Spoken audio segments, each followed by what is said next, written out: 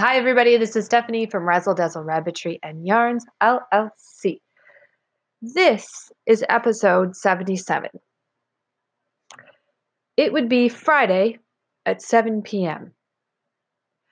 After Monday, Tuesday, Wednesday, Thursday, and all day today, the weekend has arrived. So if you look back and take just a moment to reflect, what were you able to accomplish this week?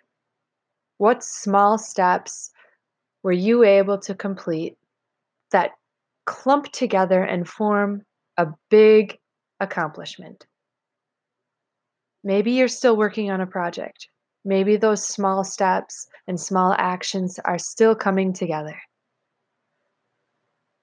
Going forward, what does this weekend look like? And what do you need?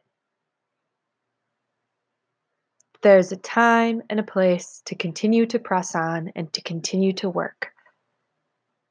There's also a time and a place when rest is needed. But let's be honest, the type of rest we're talking about is the rest that comes when you are comfortable and confident in the amount of work which has been completed and which is left yet to do.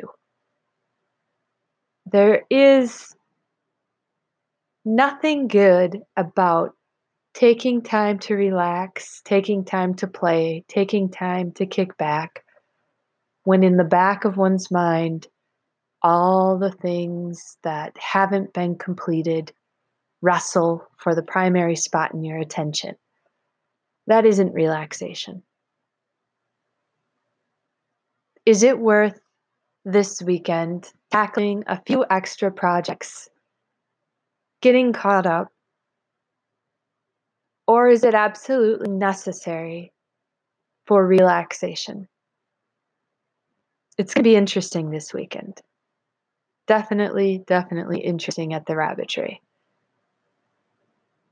The fall season going into winter is a busy one for Angora, yarns, hats, knitted projects, crocheted projects, weaving.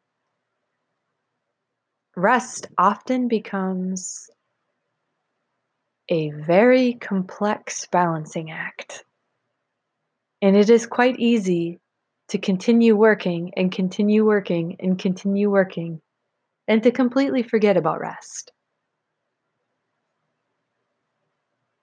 What does your weekend look like?